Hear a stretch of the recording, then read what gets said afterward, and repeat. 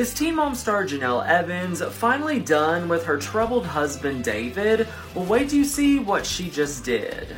In an online thread, fans are claiming that Jenelle has unfollowed her husband David on social media, and this is all just days before his first court date for child abuse charges.